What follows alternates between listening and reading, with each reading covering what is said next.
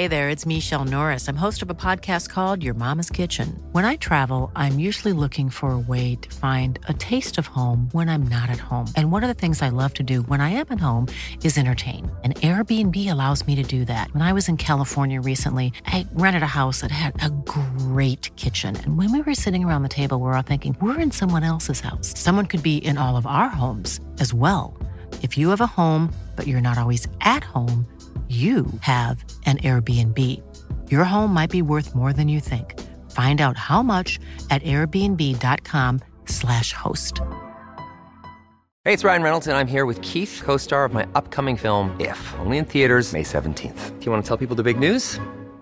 All right, I'll do it. Sign up now and you'll get unlimited for $15 a month and 6 months of Paramount Plus Essential Plan on us. MintMobile.com/switch. Upfront payment of $45 equivalent to $15 per month. Unlimited over 40 gigabytes per month. Face lower speeds. Videos at 480p. Active Mint customers by 531.24 get 6 months of Paramount Plus Essential Plan. Auto renews after 6 months. Offer ends May 31st, 2024. Separate Paramount Plus registration required. Terms and conditions apply if rated PG.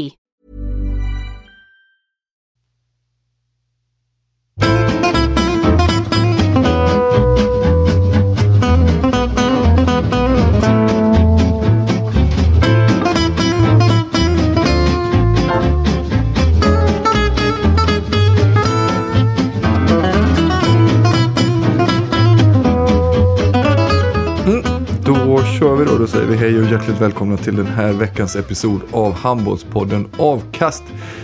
Kärnan är ju här, det vill säga jag och Charlie Sjöstrand. Och sen så är också Josef Pujol med och gästspelar igen. 10 minuter som gäst. Ja, vad konstigt det känns att vara 3. Verkligen. Men också ganska skönt. Nu har ju du vilat dig i form, Josef, så du kanske har något spännande att säga så till mig. Ja, precis. Ja, men jag tycker att ni skötte er bra förra gången, men inte tillräckligt bra för att jag skulle känna att det skulle vara bättre utan mig. Så att här är jag i form. Det var väldigt... vi tyckte det gick bättre. Vi tyckte det gick över förväntan. Många tyckte det var bra. Men du har ju varit väldigt kritisk faktiskt. Så att det känns som att du slår vakt om din plats. Ja, det är väl dels det. Och sen så när jag lyssnar då på er och jag hör liksom så här faktafel som jag vet att så här, det där hade jag kunnat bidra. Då känner jag att då saknades jag liksom. Har du lust att... Ja, men ni pratade ju om Elias Hall bland annat som en GUIF-produkt. Pratar du om honom som en GUIF-produkt? Ja, som en ung... det vill jag fan påstå. Mm. Ja, men jag visste om att han inte var det. Var är han ifrån då? Han är ju från Kävlinge. Skåne, eller? Ja. Ja, och spelade ju i Malmö förra året. Mm. Det hade jag koll på. Och sen så, lite titten och datten sådär. Ja, jag råkade ju det var alltså Elias Hall. Ja, det var en grej. Men jag råkade ju tillskriva dig en åsikt som du inte hade kanske. Men, ja, det också. Men det får man ju ta ibland. När man har så många åsikter. Kan förstå att du inte minns alla. Verkligen inte. Det har ju hänt så jävla mycket den här veckan. Så jag tänker att vi kastar oss igång direkt. Och jag kan rekommendera alla som lyssnar redan nu att plocka fram tabeller och spelscheman och så. För det kommer bli mycket fram och tillbaka mellan både herrarnas och damernas allsvenskor och lite SHE och lite handbollsligan också. Och det kommer bli mycket håll i hatten tror jag. För det är många grejer att räkna på och hålla reda på och streck hitan och ditan och omgångar som ska spelas fram och tillbaka. Så jag plockar fram den. Josef ser jag har den framme. Charlie är på gång där. Framförallt damernas allsvenska är ju superintressant. Ja, vart hittar man den? Ja, verkligen en serie vi har tagit till oss i den här podden. Ja. Jag tycker att det kan finnas anledning att prata lite extra om den just de här veckorna. Och kanske extra mycket då, för Jag började faktiskt dels så såg jag ju då toppmötet såklart, Hallby-Tyresö idag, där den serien skulle avgöras, vilket lag som skulle, eller det skulle väl avgöras om Hallby vann serien idag eller om det skulle bli tajt inför sista omgången, för att där är det bara en omgång kvar efter dagens match. Och Hallby vann ju den och leder nu på ointagliga poäng och är ju då seriesegrade och kommer gå upp i SHE. Och det är ju den enda serien som är avgjord. Annars är det ju öppet typ överallt annars. Så att vi kan i alla fall föra till protokollet och bokföra då Hallby som seriesegrare i damallsvenskan. Och därmed då knipa den direktplatsen uppåt. Tillåta Hallby att få något anfall mer i denna matchen. Och samtidigt så ställer sig hela publiken upp i arenan. Ställer sig publiken upp. Det är 20 sekunder kvar. Här kommer Tyresö för att jaga ett kvitteringsmål. Det är Svalstedt. Det är ut till Greb och det är mål. Där har vi 26-26 så det är bara 10 sekunder kvar. När Lidstrand kommer och gör mål! Hon gör mål! Och det exploderar i arenan! Där är det mål, Andrea Lidstrand, och hon blir stor hjälte! Oj, oj, oj! Hon blir stor hjälte! Hallby är klart för SHE! Ja, det är fullkomlig gåshud där! Andrea Lidstrand, vilket sanslöst slut på den här matchen! Vilket drama, 27-26! Och Hallby är klart för SHE med en omgång kvar att spela av damallsvenskan. Ja, vilket sanslöst slutdrama här, Oliver. Så att vi hängde med här. Det kan inte bli mycket bättre. Vi måste berömma Tyresö för en riktigt stark sista attack. Men Hallby hann med bara lite drygt 10 sekunder kvar att spela. Sätta dit 27-26, Andrea Lidstrand, målskytt. Ja, man kan ju inte göra så mycket mer från Tyresö än att göra mål. Möjligtvis då kanske att man har velat ha ett senare avslut. Men ja, får man ett bra läge, det är klart man tar det i slutet. Och Tyresö gjorde verkligen allt för att ta den här poängen. Men Hallby lyckas ändå få fram en kontring till Andrea Lidstrand som distinkt drar dit den i krysset. Med någon sekund kvar på klockan. Och här ser vi guldhattarna åka fram på Hallby-spelarna som är klart för spel i högsta ligan på damsidan i Sverige. Och senast Hallby spelade i högsta ligan var säsongen 2005-2006. Så det var ett tag sedan, så man får väl säga att det var hög tid nu att fixa detta. Ja, verkligen. Det är helt magiskt. Och nu blir alltså Hallby, om jag inte minns fel, så blir man en av 4.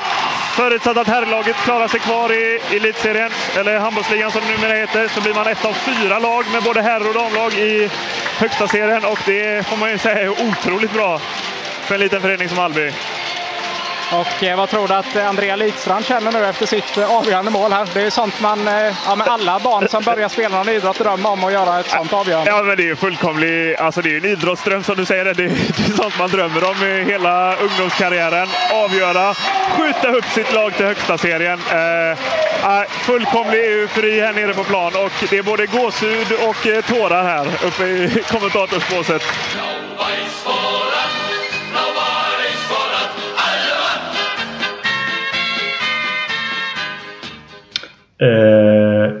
Om jag inte har misstagit mig så är väl handbollsligan, serien, även att de som etta är väl klart, eller Sävehof? Nu märker man att du har varit i Norge länge för att du räknar seriesegern som nej, ja, men du sa ju du sa specifikt seriesegern, och serien har de ju vunnit. Fan vad det var. Alltså, det är så dålig stämning direkt. Det var så himla skönt den här veckan inte du var med och höll på. Och besserwissrade. Men jag hade rätt. Jag ser ju den serien tänker jag avgörs i och med vilka som det slås fast, vilka som går till slutspel och vilka som åker ur och vilka som går till kval. Inte vilka som kommer etta i serien. Men visst. Nej. Men de vann ju serien. Det gjorde de. Sävehof har vunnit elitserien, men det är bara du och andra normen som bryr sig. Handbollsligan. Ja. Jaha, ska du också börja besserwissa nu? Nej, men jag föregick Josef. Jag visste att det skulle komma. Ja. Nåväl. Handbollsligan är då också klar vilka som har vunnit den. Och det kan ju vara lite intressant när vi ska prata framåt. Och det där kommer du få reda ut, Charlie. För det känns som att varje år behöver man ställa sig frågan: hur fan är det nu igen man väljer till slutspel? Är det ettan som väljer? Eller får de välja vilka lag de vill? Eller får de, ja, så det ska vi också riva av framöver. Hur det där valsystemet går till. För det utgår jag från att du som jobbar med tv kan. Amen. Ska vi också säga någonting om att där finns en kvalplats uppåt i damernas allsvenska och slåss om, och den kan bli jämn inför sista omgången. Sista omgången spelas där då 20 mars, det vill säga på söndag. Många lag alltså den här stafettpinnen får du springa med själv. Ja, jag ska inte säga mycket mer än att där kan man hålla lite koll, för det blir ju intressant att se om det blir då Tyresö som kan knipa den där platsen. Det skulle också kunna bli ett scenario där Aranäs tar den, vilket är mest sannolikt för de leder just nu, så vinner de sin match så kommer de knipa den. Det finns också en möjlighet för Boden fortfarande, trots den där svaga perioden de har varit inne i. De ligger 1 poäng efter Aranäs. Och det är egentligen de 3 som gör upp om det. Men mina pengar sätter jag på Aranäs som bara behöver vinna mot, och här kommer trumvirvel då, GT Söder som ju är den här seriens jumbo i särklass. Skulle inte de spela semifinal i år? Nej, det var förra året. Ja, just det. Nej, det var 2 år sedan kanske. Ja, deras vision... Just nu ligger de 1 i serien, den näst högsta serien om man vänder tabellen upp och ner. Men de har tagit 2 poäng på hela säsongen, så sannolikt tar Aranäs kvalplatsen uppåt. Då har vi redovisat 1 och 2 där. Kul för Hallby, som ju då i alla fall kommer ha 1 lag i högsta serien nästa år. Minst. Mm. Det hade du också kunnat säga, Josef. Nu säger jag nu då att det där med att Hallby känns ju som att de är klara liksom. Jag har svårt att se att någon ska ta 6 poäng av de lagen som ligger bakom där. Nu känns det jävligt roligt att Önnered eller RIK tar 6 poäng. Hur känns det idag, Sjölin, efter den mycket svängiga matchen mot Lugi? Ja, men vi kan svänga över till handbollsligan och prata Hallby-Lugi där, för det är ju också en match som avgör mycket kring typ alla streck. Det var ju så att hade Hallby vunnit det där eller tagit en poäng överhuvudtaget, då hade vi ju stängt igen ingenmansland. Då hade det ju varit kört för Önnered och RIK och gå om Hallby.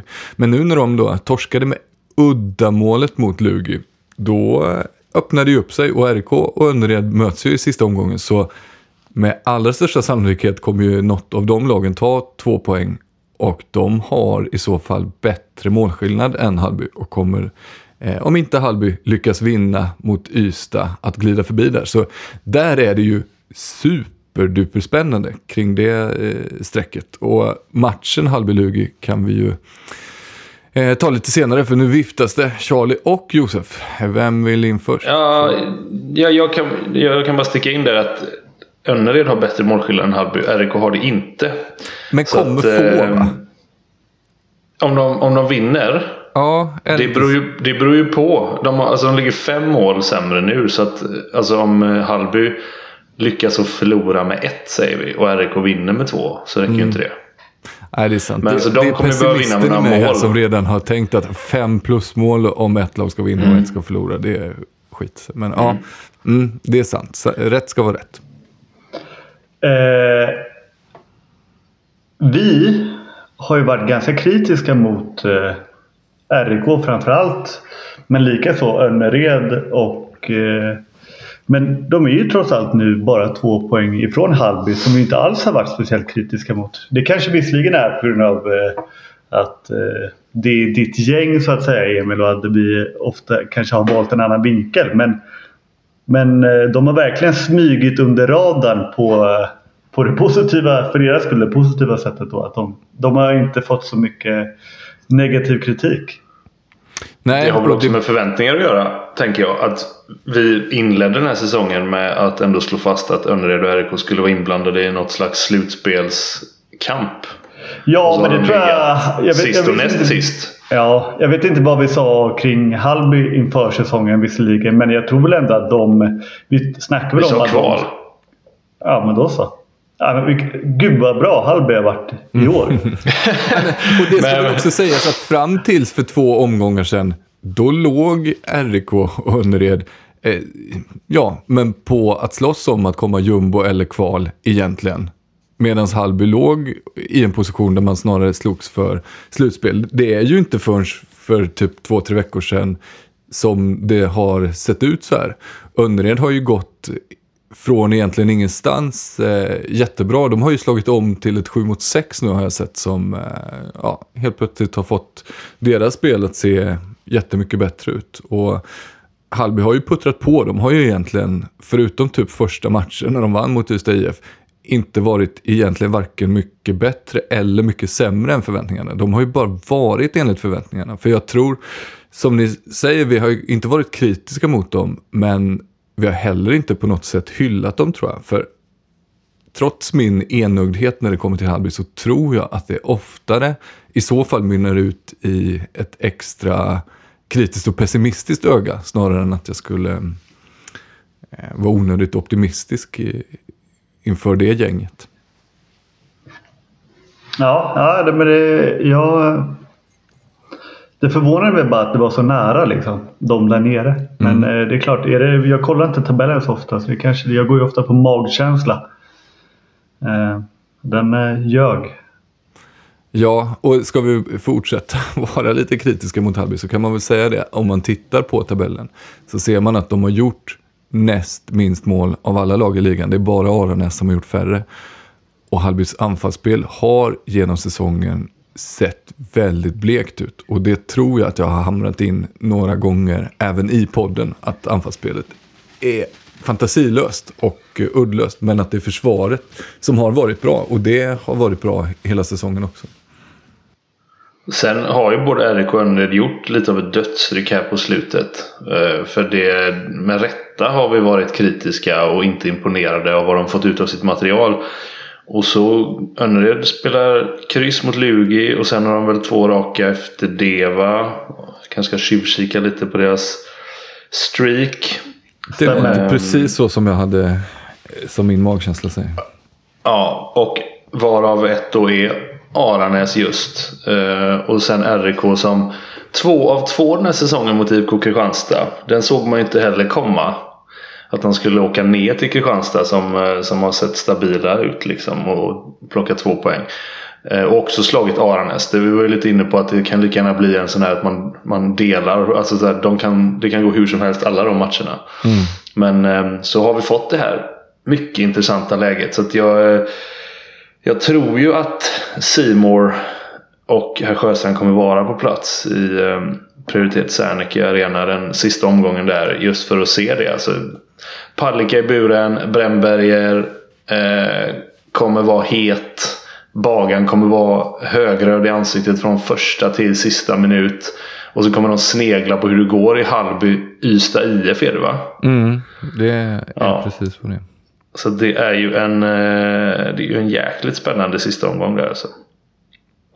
Och den spelas ju 23 kan vi säga, alltså om 10 dagar. Det vill säga vi kommer ha ett avsnitt till emellan. Så att jag tänker att snacka upp de matcherna rejält kan vi spara egentligen till nästa vecka. Det gör vi. Men får jag säga några ord bara om Hallby-Lugi, att den var väldigt signifikant för båda de lagen. Alltså ett Lugi som ju är... Deras form är ju allt annat än god. Det har ju varit ett jojo-lag. De började ju bedrövligt. Sen blev de ju jättebra i mitten. Och sen så har de inte varit så bra på slutet igen nu. Och Hallby då, som jag precis pratade om, inte har något anfallsspel att skriva hem om. Så var ju hela matchen. Det var 2 lag utan självförtroende och som hade väldigt svårt att göra mål i uppställt spel. 22-23 slutade ju matchen. Detta trots att det var jättemycket utvisningar åt båda hållen. Så att de hade verkligen chans att göra ganska mycket mål.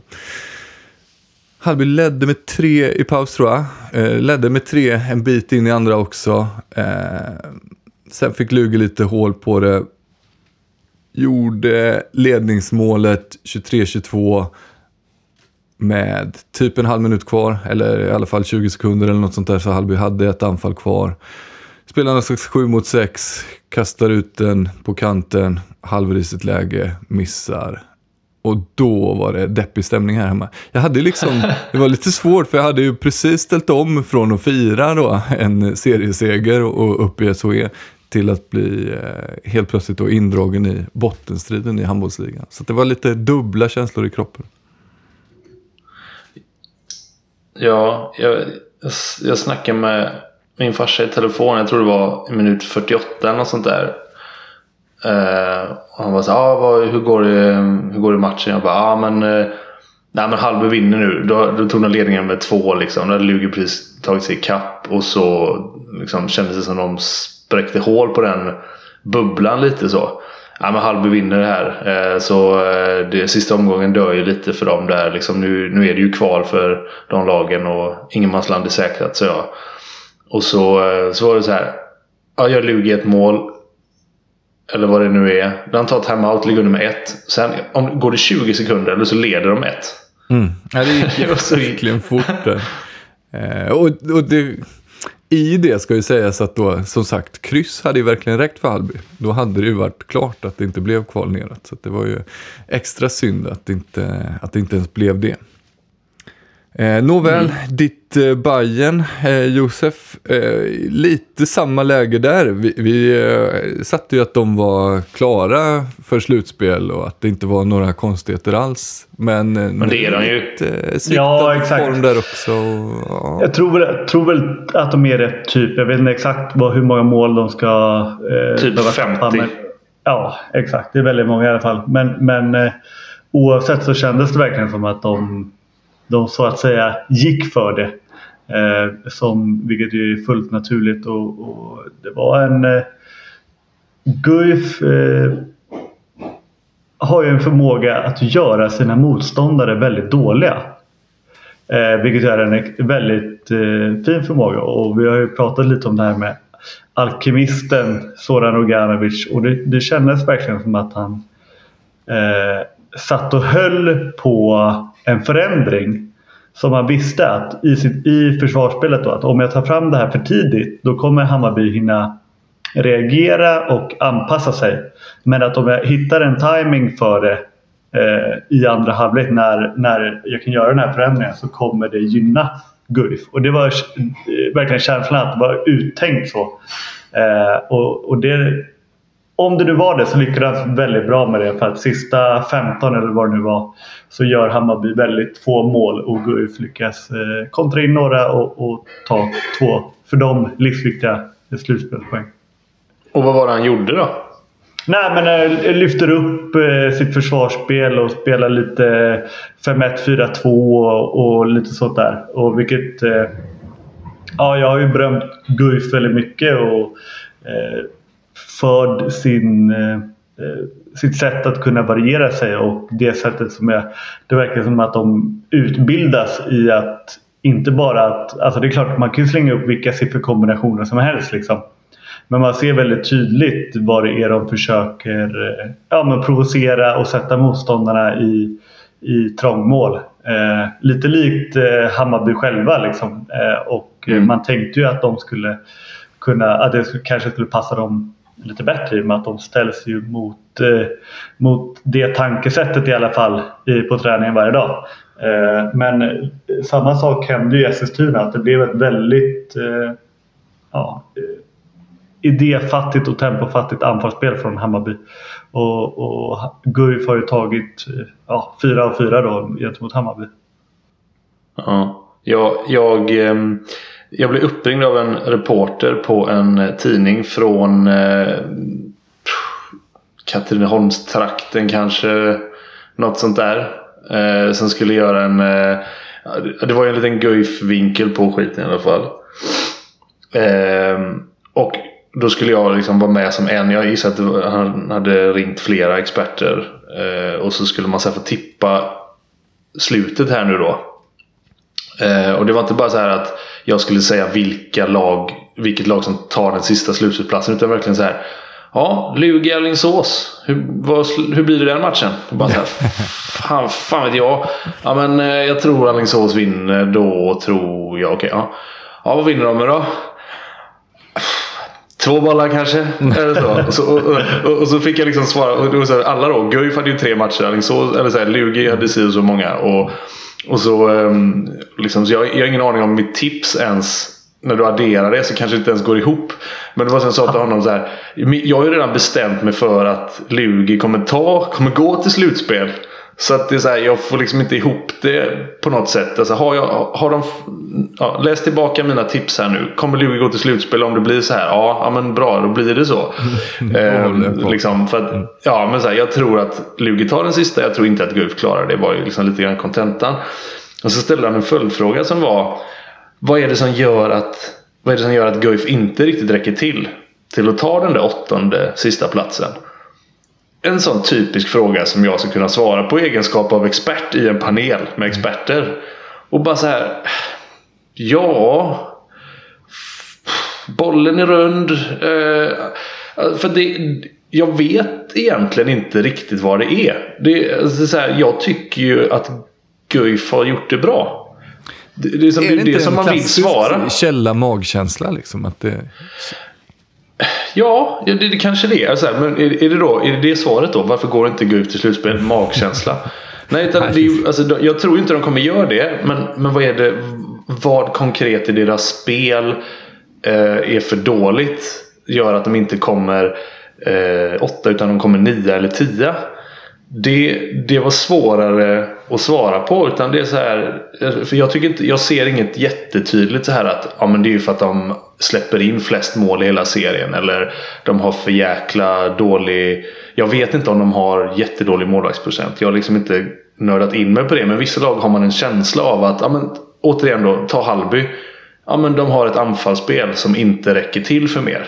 De har ett försvar som är stabilt, men deras anfallsspel räcker inte för att knipa en slutspelsplats. Så enkelt är det. Men det var så här, Guif, det kanske är att de är kanske lite för unga och saknar lite rutin. Alltså så här, jag insåg själv att jag har jävligt svårt att peka på en konkret svaghet som är återkommande i Guif. Så jag tänkte bolla över en frågan till er. Och du, Josef, som har berömt dem mycket. Varför går inte Guif till slutspel? Eller tror du att han gör det? Nej, fan vad säger magkänsla?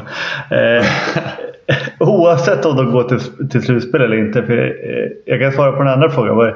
Om man ska jämföra med lagen runt omkring dem. Och då tänker jag framförallt Lugi och Hammarby. Spelare för spelare. Om man ska ta ut ett All-Star-team liksom. Då skulle det inte vara många spelare från Guif. Jag tycker inte Guif har individuellt sett lika hög kvalitet som Lugi exempelvis. Sen så kan man prata om att Lugi, de tampas ju med Lugi nu. Då har det väl mycket med kanske Lugi skadesituation att göra i början av säsongen som gjorde att de tappade många poäng. Men jag tycker att Lugi har ett bättre trupp än vad Guif har. Nästan alla positioner, eller i alla fall kraftig övervikt. Så det jag skulle säga det beror på är individuell kvalitet, vilket är ett jävligt luddigt och brett svar liksom. Men med det sagt så är det också beröm till att de får ut jävligt mycket av de spelarna som de har, tycker jag. Ja, får jag addera då en förklaringsmodell som jag tänker som hänger ihop med det, i och med att de har då kanske lite mer begränsat material, då måste ju Roganovic trolla, och vi har ju sagt det att han slänger ut lite nya grejer både anfallsmässigt, försvarsmässigt och så, och att de grejerna flyger ju ganska ofta, men det gör ju också att man blir lite utlämnad till att det funkar. Kastar man ut jokrar så kommer det inte funka varje gång, då blir man lite ojämnare. Om man bygger ett lag och ett spel som är mer likt och mer stabilt, då blir man ju kanske jämnare. Guif är lite ojämnare. Men jag köper vad du säger. Och jag vill bara säga, för individuell, det är nog det att liksom man säger så här, men den individuella kvaliteten är för dålig. Det är ju så är det, men det uttrycket indikerar på något sätt att, eller jag får säga till mig själv där att det är inte en statisk faktor. För i Guifs fall så är det att den individuella kvaliteten är inte tillräckligt hög nu för att de är födda 02-03. Så att liksom ibland om man säger den individuella kvaliteten är för dålig i det här laget, då är det nästan så att man så här avskriver den truppen från att liksom, du kommer aldrig kunna, de här spelarna kommer inte bli bättre. Men i Guifs fall tror jag verkligen att de kommer bli det. Så att den individuella kvaliteten, den är egentligen inte dålig för deras ålder, skulle jag hävda. Nej, alltså verkligen inte.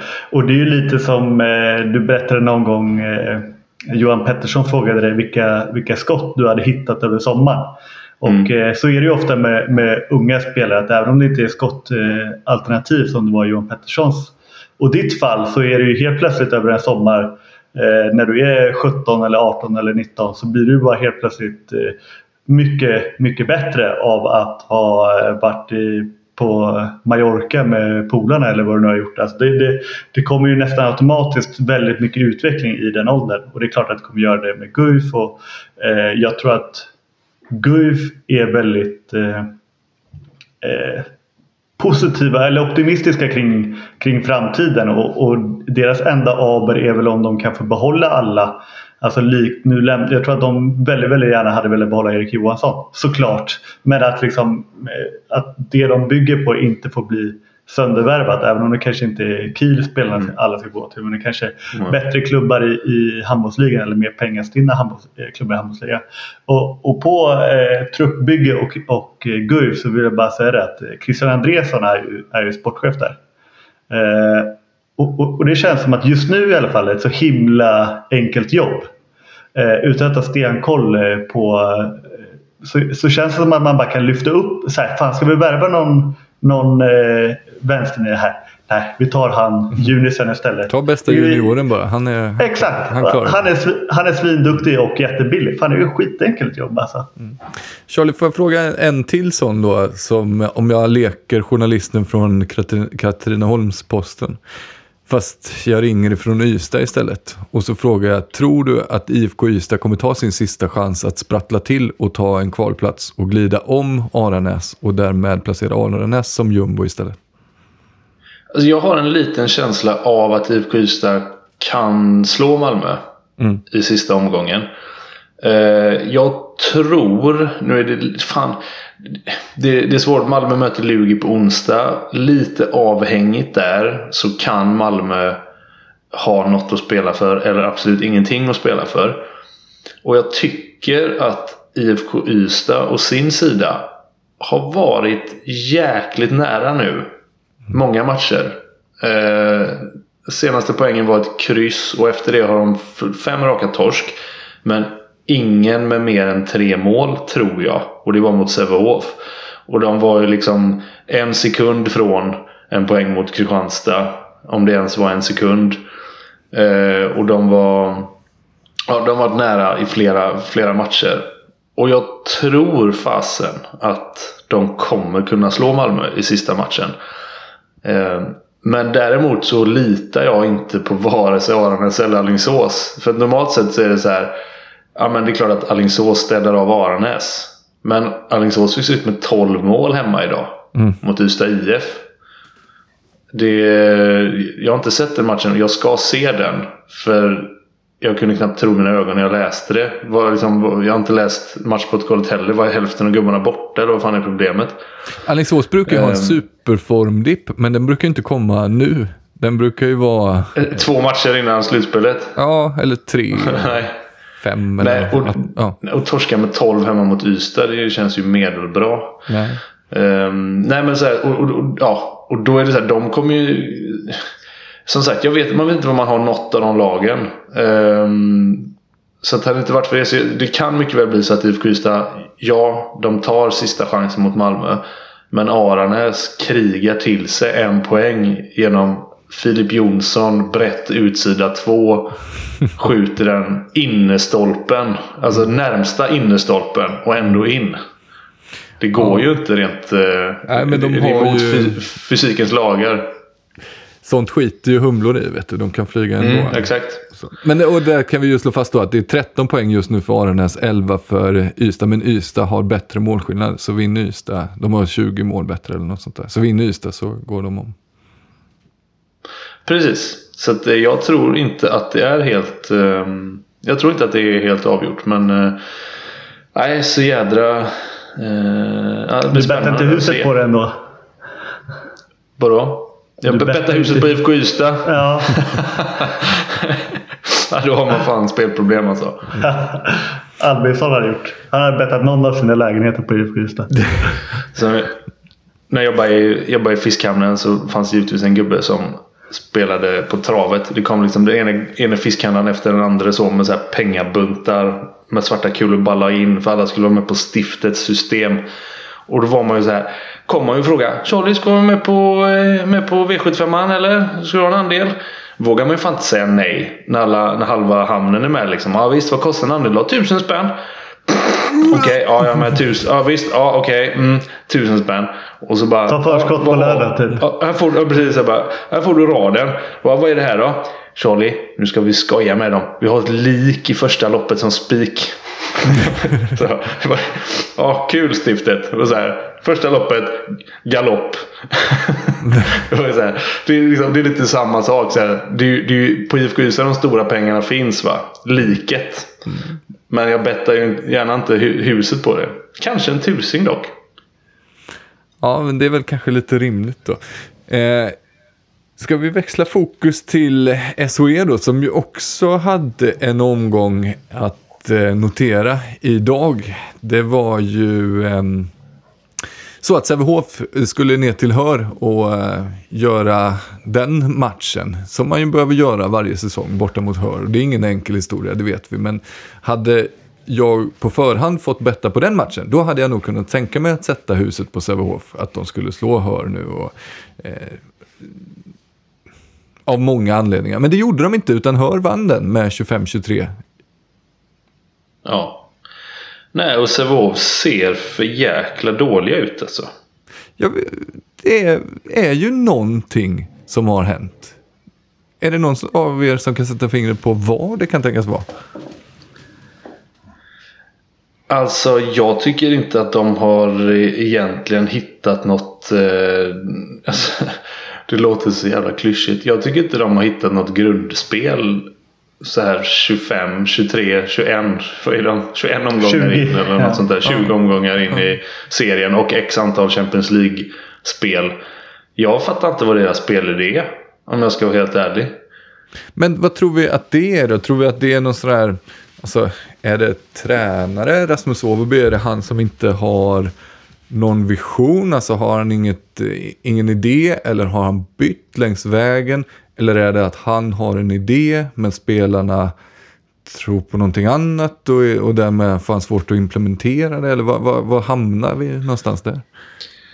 Alltså det är svårt såklart att säga.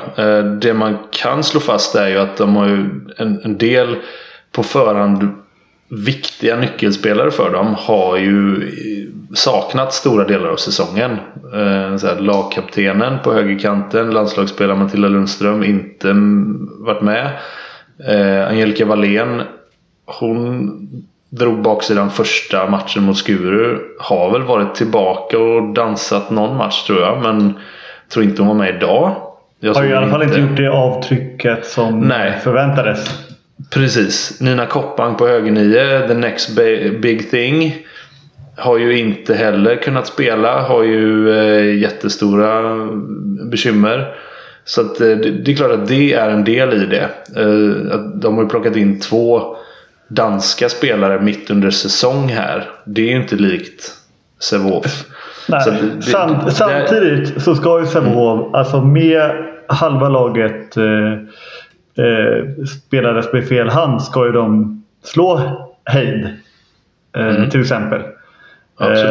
Så att det är ju verkligen så att det finns ju alltid förmildrande omständigheter, men det är inte tillräckligt bra i slutändan, och för så höga krav kan vi ha på Sävehof trots att de ligger ändå 2. Men nej, det är man klart kan att ju jämföra det, alltså innan man väger in skador och trupp och sånt, så kan man ju jämföra det med Skuru idag då, som åkte ner till Lugi. Men det är väl ganska jämförbart motstånd egentligen. Hör borta, Lugi borta, och Skuru vinner istället då med 36-19, och detta trots att de bara har 3 gubbar höll jag på att säga, men 3 utespelande, tre utespelande gummor med sig på bänken. En väldigt liten trupp och ändå då kör över motståndet. Det är klart att det är så. Sen kan man alltid vända för och emot. Sävehof slog Önnered med 17 mål för några dagar sedan och Önnered slog Skuru. Så det är alltså, men det är klart att jag förstår din poäng. Och det som är väldigt talande är att när jag ställt upp Skuru mot Sävehof tidigare, för det är de 2 lagen det handlar om, det tror jag alltjämt, även om Hör slog till idag, så är det så här, Skuru är laget som de är samspelta. De har i princip intakt lag från SM-vinnarlaget. De är liksom spelat ihop länge, vet vad de har varandra. Men Sävehof har liksom truppen, de klarar av en matchserie, de klarar av en liga, och de kan byta, de liksom kan hålla sig friska. Men så är det ju inte längre, tycker inte jag. För det är ju precis det här visar att de inte har bredden. I alla fall så levererar ju inte det som ska vara breddspelarna just nu. När Emina Roberts inte är med alls mot Heid, då klarar de inte av att göra mer än, vad blir det, 19 mål eller något sånt där. Men idag mot Hör så var ju Emina Roberts med, men då räckte det för Hör att göra någon sån här basketgrej när man sätter 2 spelare på en. Liksom. Vi sätter 2 stycken på LeBron James, och så får vi ta att vi ligger efter på någon annan då. Och normalt sett om du spelar ett handbollslag, det är ju drömmen. Fan vad gött, vi har bundit upp 1,5 till 2 spelare här. Bara skicka bollen vidare så uppstår ett övertag. Men så blev det ju aldrig riktigt för Sävehof. Framförallt den andra halvleken ska jag säga att det var så. Och det är ju anmärkningsvärt. För då när jag tittar på den här truppen då, liksom, det man trodde skulle vara bredden, med Elinor Åström och Frida Rosell och så vidare, och Wallén som inte är med av olika anledningar. Laura Jensen. Det är inte... Det är en de borde kunna lösa den situationerna. Ja, men precis, det är en bättre trupp på pappret, men det är just vad det är. Det är på pappret, och vi ska inte vara så dumma att vi skriver av dem för den sakens skull. Men just nu så ser det inte ut som att Sävehof liksom kommer kunna dra nytta av den här bredare truppen och alla de här namnen och talangerna liksom. Så att det börjar mer och mer luta fördel Skuru, även fast om man tänker att de är så känsliga då, om en spelare blir skadad, då är de jävligt känsliga. När de Jong inte är med, då är det ett annat lag. Men det är faktiskt Sävehof också. Och det är det jag inte trodde inför säsongen. Nej. Och ska bara tillägga att de Jong saknades idag också. Och att vi väl ännu en gång då får ge, jag vet inte om jag kanske har varit så kritisk i podden mot Ola Månssons eventuella taktiska förmåga, men att den återigen liksom har ett litet mer den här försvarsjusteringen då, och inte genom att låsa ute Jamina i 60 minuter i princip lyckas ta 2 poäng ändå. Så imponerande. Ja, verkligen. Och det du säger är att liksom Skuru åker ner och mosar Lugi utan Daniela de Jong. Det är fan i mig imponerande. Ska vi nämna någonting om Ellen Voutilainens utvecklingskurva den här säsongen? För att det är hon som i ganska hög utsträckning har fått täcka upp när de Jong är borta. Och jag tror att hade man frågat mig inför säsongen om liksom, men vad håller hon för nivå och kvalitet och så hade jag sagt jättebra bakåt. Kan vi liksom täcka upp 10 minuter framåt så, utan att det gör någon skada. Men om hon ska spela en hel match på vänsternio, nej, det tror jag inte hon håller för, hade jag nog sagt då. Men nu uppenbarligen håller hon för att vinna med 17 mål nere i Lugi. Så att, ja, och det är lite just så som du beskriver henne. Det är lite så hon har använt som en hjälpgumma som får täcka de där det behövs liksom. Allt det ansett vara viktigt i försvar och har därmed liksom så här knöts in på lite andra positioner. Men visar också nu, alltså Oskarsson tvingas ju ge henne mycket förtroende på vänstern och vad hon lyfter med det. Skulle också vilja tillägga nu, det är dåligt, jag vet faktiskt inte vad hon heter, men de har ju fått in en vänsterränd på högernia också. Palm Robertsson. Palm Robertsson som jag faktiskt har gett en dimension till också i spelet. Där man ju alltid tycker att det blir ett lite annat flow när man spelar med högerhänta, och Bjärrenholt gör ju det fantastiskt som högerhänt högernia, men det ger verkligen lite bredd till det ganska smala truppen och mycket alternativa starter som jag tycker att de har lagt till sig med när de spelar med vänsterhänt. Om man går tillbaka ungefär ett år till slutspelet så vill jag minnas att det finns en podd där jag faktiskt tar upp Ellen Voutilainen som precis den här breddspelaren, och att hon verkar vara en spelare som är bra för gruppen. Jag tycker man ser det när man är på plats tidigt i hallen och ser liksom dynamiken i gruppen, i laget. Så är hon en sån som tar mycket plats, är med alla, liksom alltid se till att bidra med god stämning, och dessutom så superanvändbar på alla försvarspositioner, och även fått en större roll anfallsmässigt. Blev utsedd till Finlands bästa handbollsspelare också nu. 2021 måste det vara. Så att, jättebra utveckling. I tuff konkurrens, eller? Ja, med alla herrspelare också. Jaha. Som har, inte bara finska damspelare. Så alla herrspelare som har vunnit stora triumfer. I tuff konkurrens, eller? Ja, exakt så. Ja, exakt. Benjamin Hylander kan man ju tänka sig vara med högt på den listan. Ja, det kan man tänka sig. Du, Josef, nu när vi håller på och lyfter spelare också, får jag passa på att lyfta en 03 i Skuru som jag tror du gillar. För den här egenskapen då, hon är ju då mycket ung, Alva Persson, såklart. Och om man får speltid i den åldern och får byta anfall-försvar, då är det ju nästan alltid att man byter in som anfallare och byter ut när det är försvarsspel. Hon gör tvärtom. Hon byts in som försvarsspelare i så ung ålder och gör det riktigt bra. Det är ganska mäktigt, tycker jag. Det är faktiskt väldigt coolt. Så har vi sagt det också. Det finns ju en streckstrid även där att hålla koll på, Charlie. Det är ju 2 streck som är viktiga. Dels så är det ju slutspelsträcket där vi har Västerås, Irsta, Västerås och Skövde som kommer göra upp om den sista platsen. Och sen så har vi ju den här luriga sista placeringen. Alltså om man åker rätt ner i Allsvenskan eller om man då kommer få kvala. Vi har ju Kärra och Heid som gör upp om den sista platsen. Är det någonting där vi ska hålla ögonen på de sista 2 omgångarna? Ja, men det tycker jag.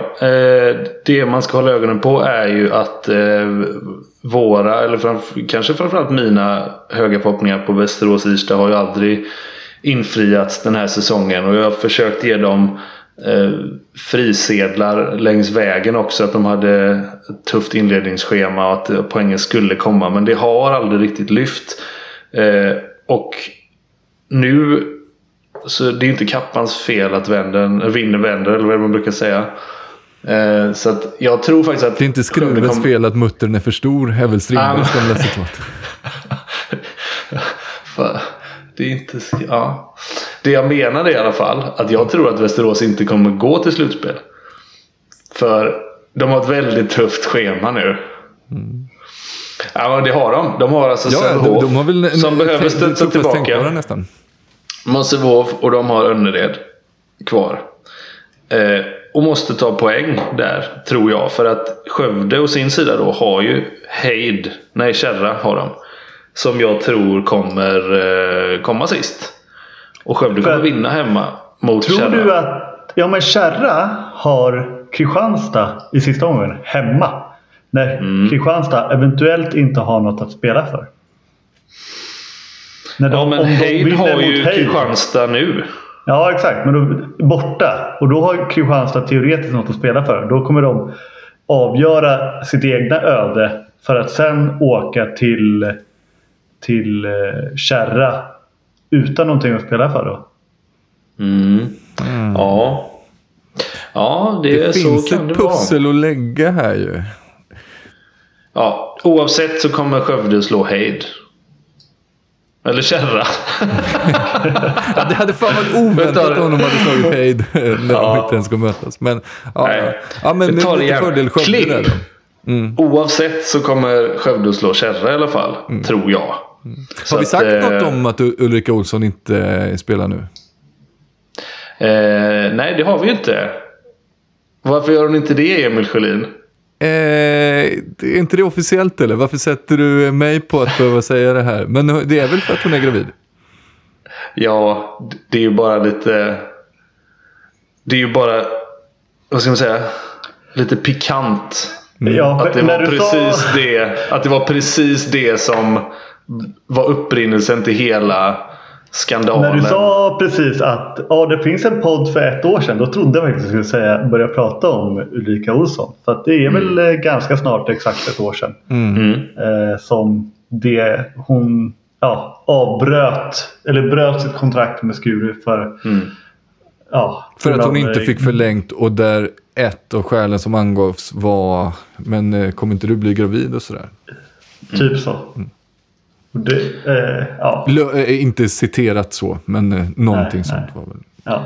Nej, och egentligen skitsamma att hon nu är gravid. Det är ju inte sådär. Ja, exakt. Vad var det jag sa? Ja,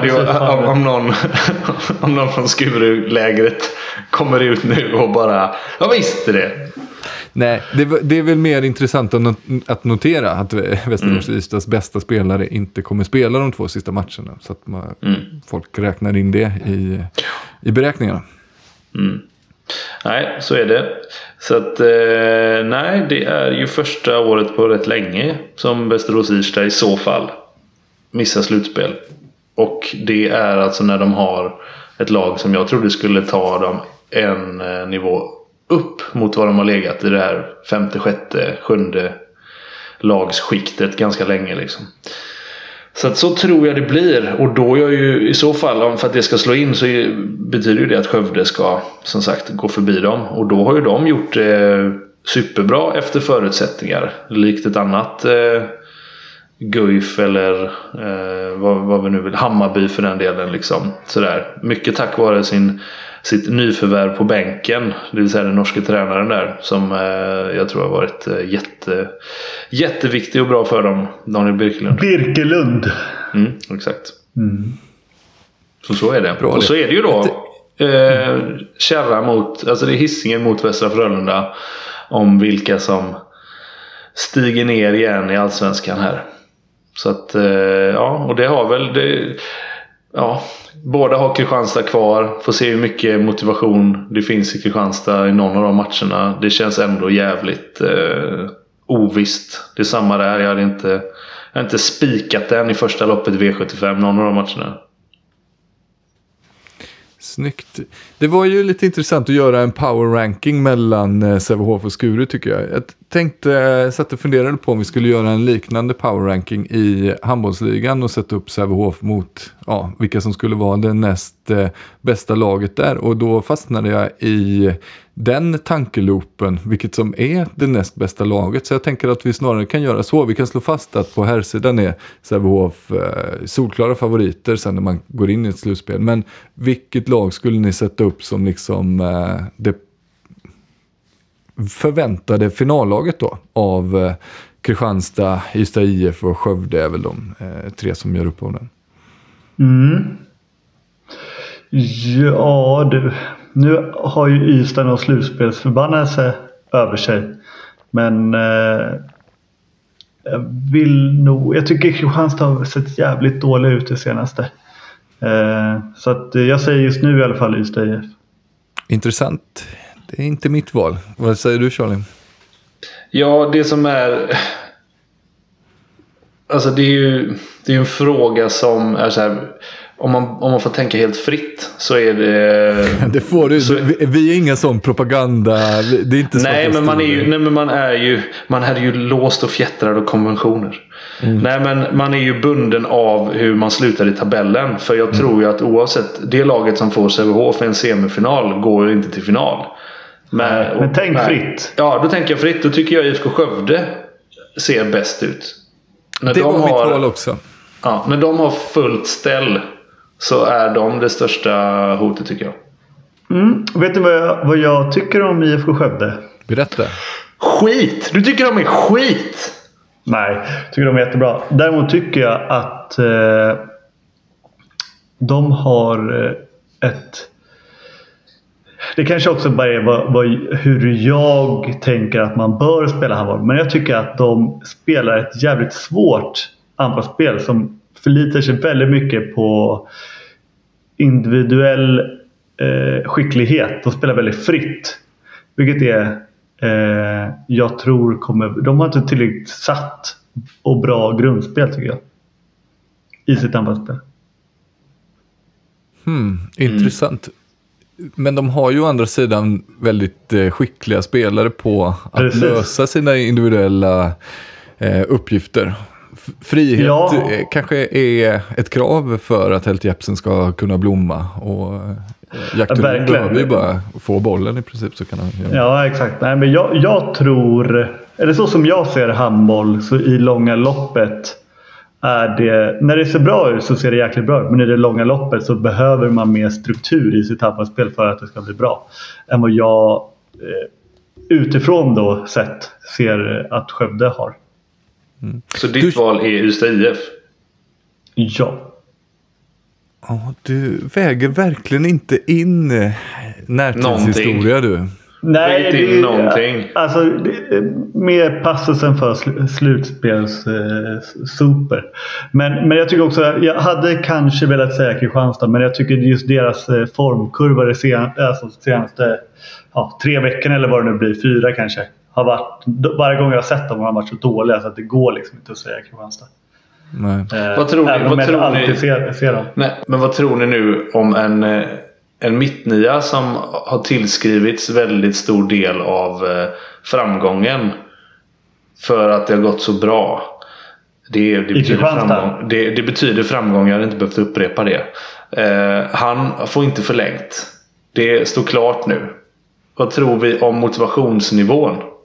Kan vi gå åt båda hållen där va? Lite då så att han inte bryr sig om i Kristianstad längre då. Men å andra sidan behöver han ju spela sig till ett nytt kontrakt med någon annan klubb i slutspelet. Alltså vi pratar om Furlan eller vad Diego Furlan. Ja, jag tror väl att han med tanke på är det officiellt nu menar du eller? För att med tanke på sättet han kom in i Kristianstad tror jag inte han tänkte att det var mer än 1 år. Nej. Med tanke på att han var en skadeersättare så att säga. Det är klart. Och sen, jag bara tänker att han kanske hoppats och så har liksom folk skrikit på att för fan förläng med honom. Han har ju varit, fan vad bra han har varit. Och så läste jag en kille som idag har skrikit efter. Ja exakt, för en vecka sedan var det en som skrek i en podd. Ja, det var också. Men jag ändrar mig. Ja, herregud alltså. Man skäms ju. Ja, men ska vi lägga ner? Ska vi sluta för idag då? Nej, jag vill att vi ska göra en grej till, Charlie. Nu ska du få glänsa för nu ska du få berätta för mig. Hur viktigt är det nu för lag typ 2 och 3 och så och slåss om sina platser? Hur går det till med valen nu för tiden? Ja, jag ska svara på det genom att ånyo dra en anekdot från min barndom. Som jag kommer det från något från fiskarjobbet nu? För varje gång det kommer, då sitter jag idel öra. Det finns nästan inget jag vet bättre än att få höra lite om hur det gick till i fiskdisken. Eller när du delar hotellrum med Johan Pettersson. Ja, men det är i samma härad som Fiskhamnen. Det finns en och risken är ju att jag har dragit den. För så är det ju alltid när jag berättar någonting. Men det finns en legendarisk gammal fotbollstränare i Göteborg, i Önnered, har en fotbollsklubb också. Tolla hette han. Han inledde en matchsamling. Gubbarna satt i omklädningsrummet, kom Tolla in. Och så sa han vi ska börja gubbar med att ha en tyst minut för Håkan Stenum som har dött. Och alla bara, vad fan säger du? Vad fan säger du? Har Håkan dött? Ja. För han sa att han skulle komma i tid till samlingen. Och han har inte ringt till mig och sagt att han är sin. Så han måste vara död. Och med det vill jag säga att slutspelet valen så att säga går till som så att 1:an får 8:an, 2:an får 7:an, 3:an får 6:an. Och det grundar jag på att ingen har sagt till mig att det är på något annat sätt. Och så var det förra säsongen. Och då utgår jag från att det är så nu igen. Så det är inga val då, det vill säga. Och det tycker jag man kan väga in, för då kan det ju vara, nu har jag inte kollat på tabellen och gjort den matematiken, men då skulle det ju kunna finnas scenarion där man så här inte alls behöver vinna sista matchen, eller kanske inte ens vill det för att man får något lag som man hellre möter om man kommer 3 istället för att komma 5 eller sådär. Ystad IF har ju 0-2 mot Hammarby exempelvis, medan Kristianstad har 2-2. Och bägge kämpar väl eventuellt om en andra plats här. Och Hammarby på 7:e. Nej, fan, det blir Kristianstad. Kristianstad är redan klara 2. Ja, du ser. Men Skövde och Ystad exempelvis kommer ju... Ja, där kommer det ju behöva slås fast vilka de vill möta av Malmö och Alingsås. Så det kan man ju... roa sig åt att räkna ut lite vad man tror att de vill ha, och i så fall räkna ut hur man tror att de kommer gå i de sista matcherna där. Förra året så möttes Skövde och Alingsås i sista omgången, och då var jag helt säker på att Alingsås la sig mot Skövde för att de ville ha Skövde i kvarten sen. Och sen åkte de ut med 3-1. Men jag är fortfarande inte helt släppt den konspirationstanken att de hellre ville ha dem. Du har inte fått det varken bekräftat eller dementerat av någon känning? Nej, vem i Alingsås skulle bekräfta det, menar du? Nej, inte vet jag. Men du har ju spelat här. Du kanske känner någon som bara säger okej, du får verkligen inte säga så här. Jag har inte hört något som får mig att tro att jag hade fel. Okej. Jag fattar. Det var ett dåligt beslut bara. Ja. Nu har vi pratat om alla serier som vi gav oss i inledningen möjlighet att prata om. Förutom då Allsvenskan, den herrarnas version. Och det man kan slå fast med den är ju att den vägen som det började trummas på i när vi spelade in förra podden, den vägen går det fortsatt i den riktningen. OV leder. Ser ut, de behöver ju fortfarande vinna 2 matcher till sannolikt för om och skugga de 3 poäng efter. Men ser väl ut att kunna gå mot den där segern. Och sen så följer det ett litet pärlband då med Kungälv och Skånela. Vilket det ser ut att kunna bli då i den ordningen att Helsingborg vinner, Am och 2, Kungälv 3, Skånela 4. Och det är lite outsider då på Varberg, men det har jag. Varberg möter ju Skånela i sista omgången. Det kan ju... Ja, det krävs en del för att det ska bli en direkt avgörande match. Men det kan hända.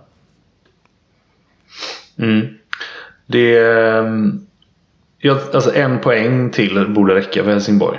De har liksom i stort sett en ointaglig målskillnad, skulle jag säga.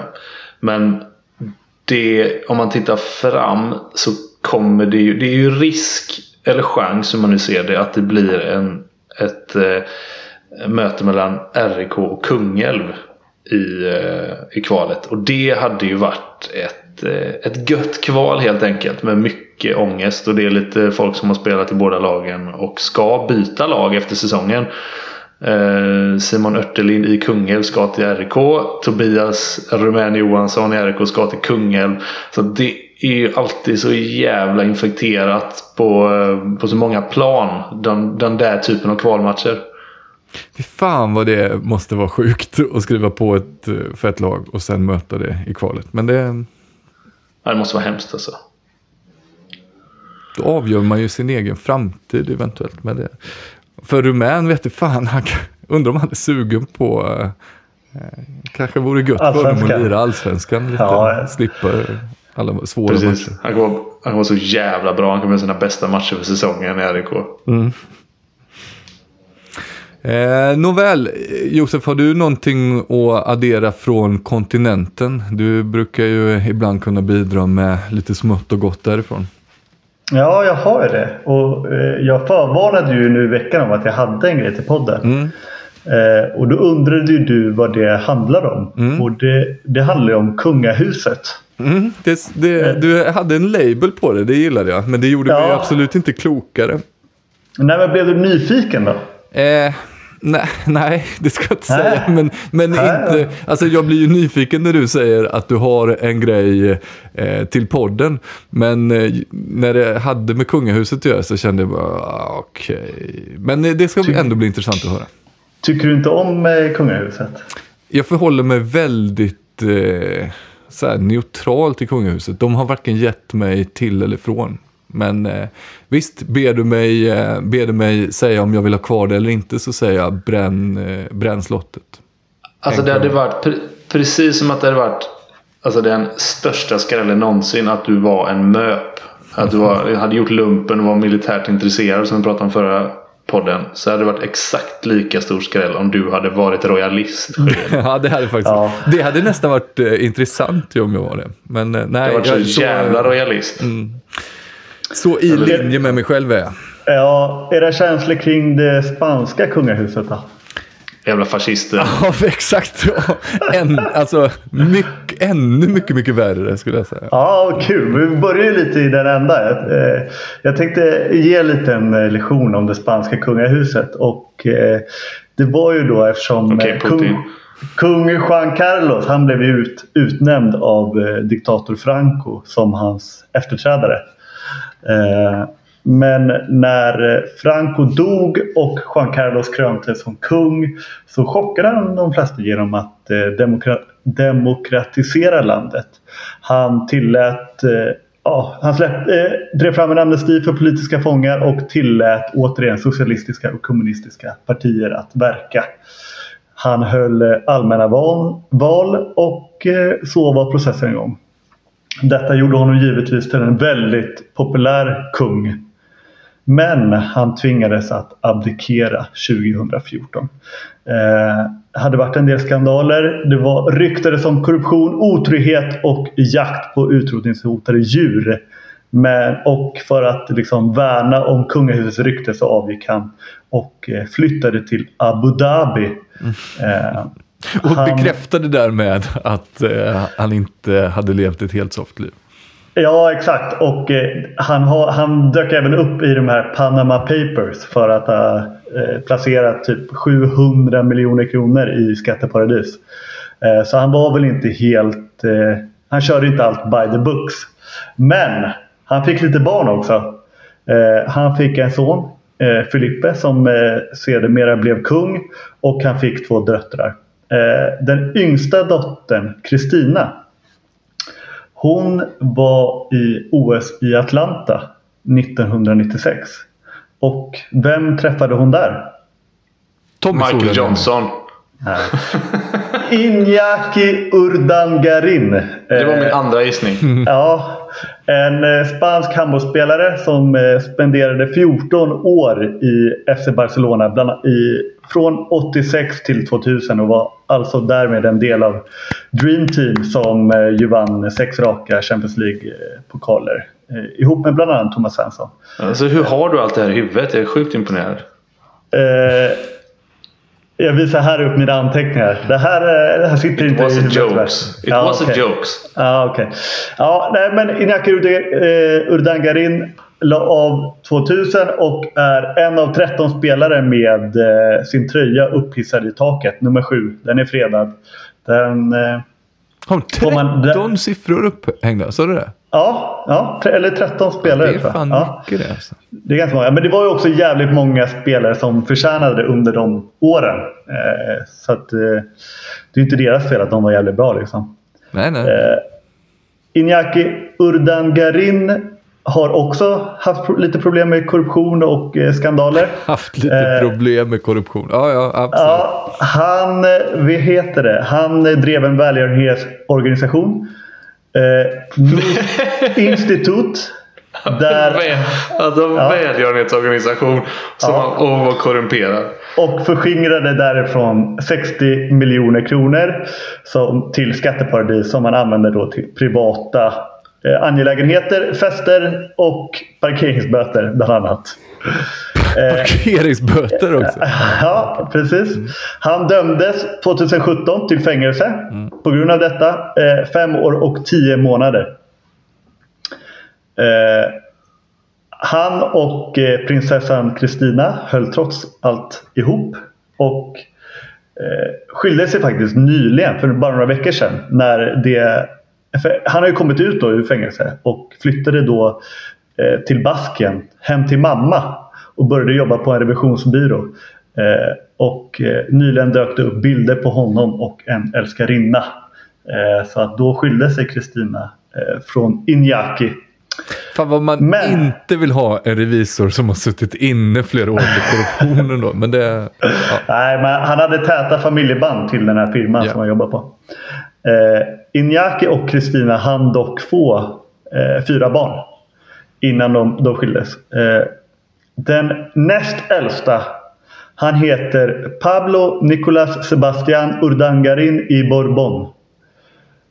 Han är född 2000 och spelar med tröja nummer 77 på ryggen och gjorde i veckan debut då i Champions League mot Flensburg.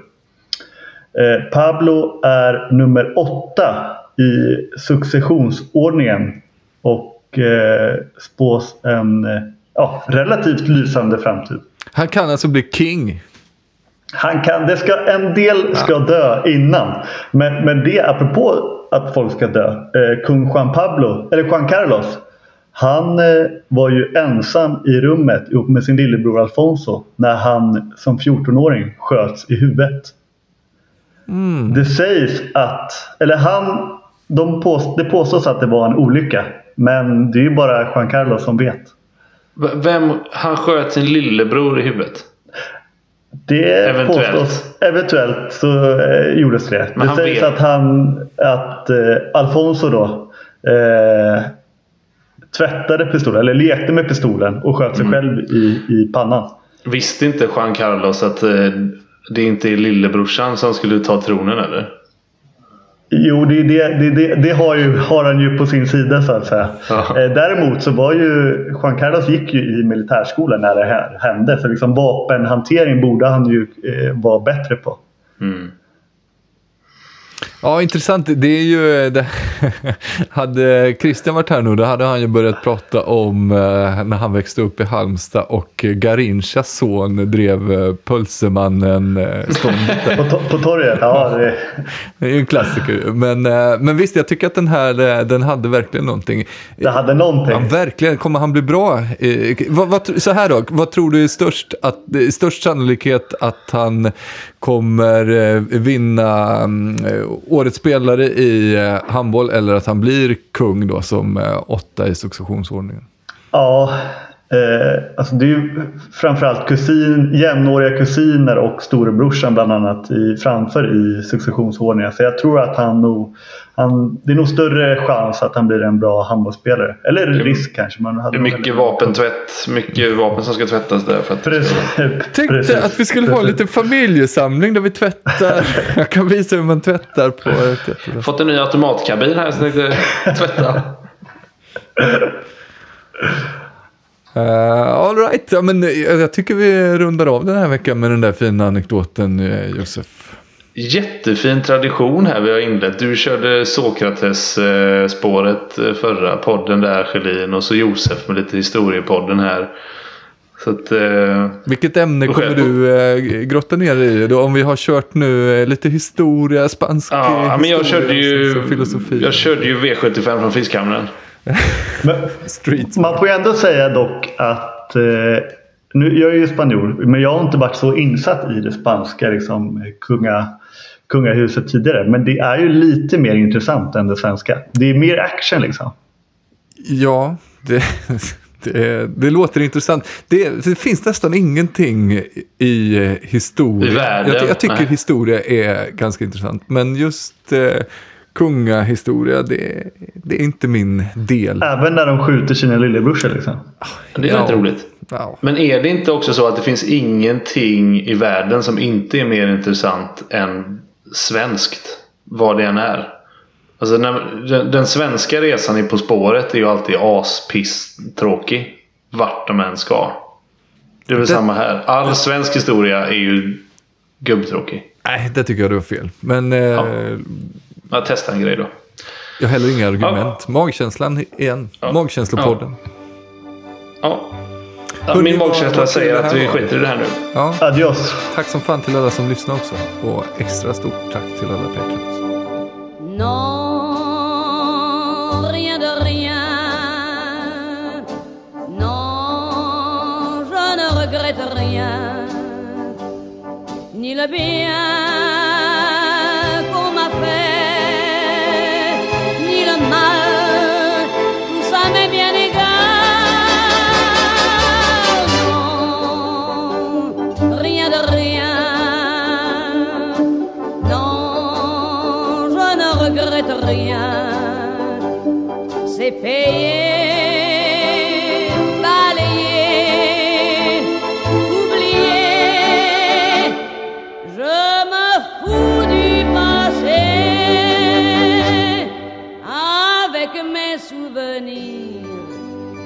J'ai allumé le feu, mes chagrins, mes plaisirs.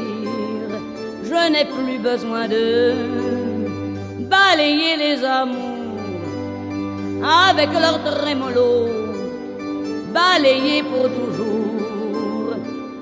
Je repars à zéro. Non, rien de rien. Je ne regrette rien, ni le bien qu'on m'a fait, ni le mal, tout ça m'est bien égal. Non, rien de rien. Non, je ne regrette rien, car ma vie, car mes jours,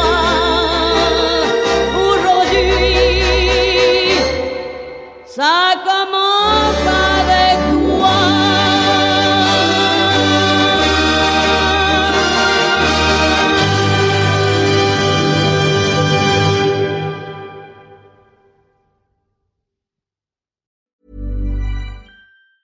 Ever catch yourself eating the same flavorless dinner 3 days in a row? Dreaming of something better? Well, HelloFresh is your guilt-free dream come true, baby. It's me, Keke Palmer. Let's wake up those taste buds with hot, juicy pecan-crusted chicken or garlic butter shrimp scampi. Hello Fresh. Stop dreaming of all the delicious possibilities and dig in at HelloFresh.com. Let's get this dinner party started. When it comes to your finances, you think you've done it all. You've saved, you've researched, and you've invested all that you can. Now it's time to take those investments to the next level by using the brand behind every great investor, Yahoo Finance. As America's #1 finance destination, Yahoo Finance has everything you need, whether you're a seasoned trader or just dipping your toes into the market. Join the millions of investors who trust Yahoo Finance to guide them on their financial journey. For comprehensive financial news and analysis, visit yahoofinance.com, the #1 financial destination, yahoofinance.com.